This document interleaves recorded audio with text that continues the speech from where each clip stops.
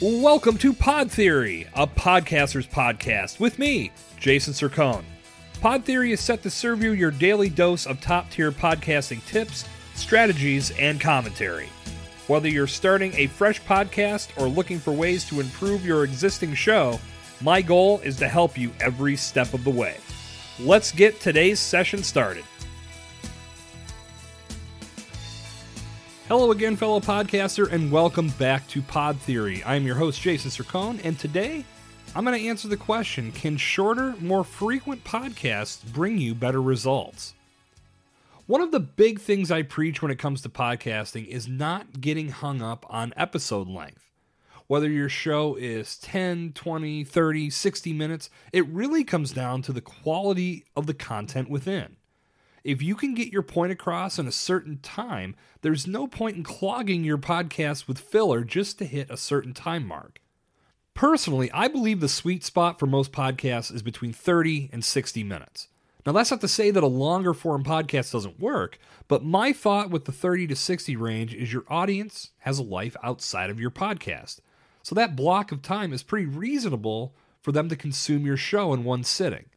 And they probably have other podcasts in their queue to enjoy too, so you don't want them to dip out early on your show.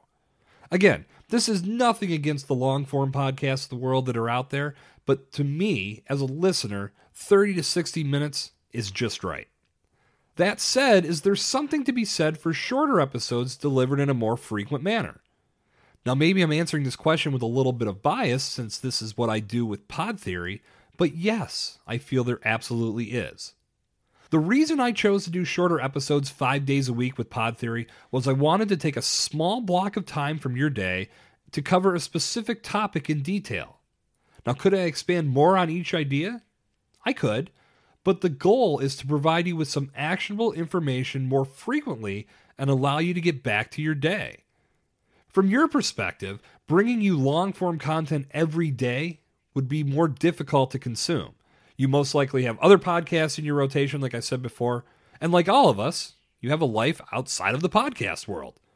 For me as a producer, it would be much more time-consuming to create long-form content every day when I have other responsibilities on my plate. Your podcast's format and approximate length of time for each episode is something you should have landed on in your initial planning stages. But that doesn't mean you can't pivot once you get the ball rolling. You may discover that your shorter episodes get more downloads and more attention from your audience. If you see this trend developing, change things up. The important thing is to commit to your approach. Don't do a blend of content length where your episode is 5 minutes one week and then an hour and a half the next week and then 10 minutes the next. Your content is conditioning your audience for a certain experience every time they download an episode. And if that experience is all over the map, it's going to be harder for them to truly commit to your show. They may enjoy the short-form episodes but hate the long-form ones, or vice versa. This inconsistency in episode format could lead listeners to only consume a portion of your content. But if you keep each episode consistent with format and time, your audience developing the habit of listening to every show you produce will increase. If you've been listening to Pod Theory since the beginning, you've most likely noticed my approach. Every weekday, Monday through Friday, I bring you an episode that's typically under 10 minutes. Now, a couple times I've gone over that mark by a minute or two, but my goal is to keep each lesson tight and succinct. Every 30th episode, I do something more long-form and welcome others onto the show. The overall theme remains the same when I have guests on. The content is informative, it's useful, and it's actionable information. But those episodes flip to an interview format and give you perspectives from others. On episode 30, I interviewed SEO expert Megan Pritz about the importance of SEO for podcasts. On episode 60, I did a roundtable with 4 other podcasters covering the impact COVID-19 has had on podcasting. For episode 90, I'll be bringing on a mental health professional to discuss burnout and how we as podcasters can avoid getting burnt out from our efforts. From a production standpoint, I can tell you that I'm happy with my decision to go with short-form content and space it out daily for you to consume. But don't think that it's less time-consuming. Yes, putting together each individual episode takes less time, But when you factor in that I'm recording and editing multiple episodes, plus coming up with scripts, bullet points, and show notes for multiple episodes, the time spent producing a week's worth of content is equivalent to the time spent on one long-form episode.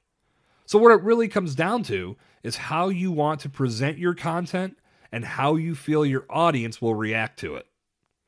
If you feel your audience will benefit from shorter, more frequent content from you, then make that change. Or if you're launching a show, start with that format. But make sure whatever direction you go with your content, that you carry it out with consistency, quality, and with the listener in mind. And that's going to wrap up episode 80 of Pod Theory. Before we go, I'd like to read a review I received on Apple Podcasts for the show. This one comes to us from Meg Pre, and she says, "When you're making a podcast, you need to find good resources that will help you do it right. Pod Theory is definitely a resource you'll want to have. Each episode shares new information about different important points of podcasting. There are also notes released on the website regularly if you need some quick takeaways, which is super helpful. Highly recommend it." Meg, thank you for those kind words. And yes, I'm happy to report that jasonsircone.com is back up and fully functioning once again. In case you missed it, my site crashed right before Christmas and I've been working diligently to get it back to form. It's at a point where I can comfortably say, we're back, baby. You can check things out over at jasonsircone.com, connect with me, book a consultation, check out all the content. It's your world, boss. Good talk. I'll see you back here next time. This has been Jason Sircone on Pod Theory. Thank you for listening to today's session of Pod Theory. If you like what you heard, be sure to subscribe, rate, review, and share to spread the word and spread the love. Visit jasonsircone.com to connect with me and plug into additional resources that will help you step up your podcasting game. I'll see you back here next time for a new installment of Pod Theory.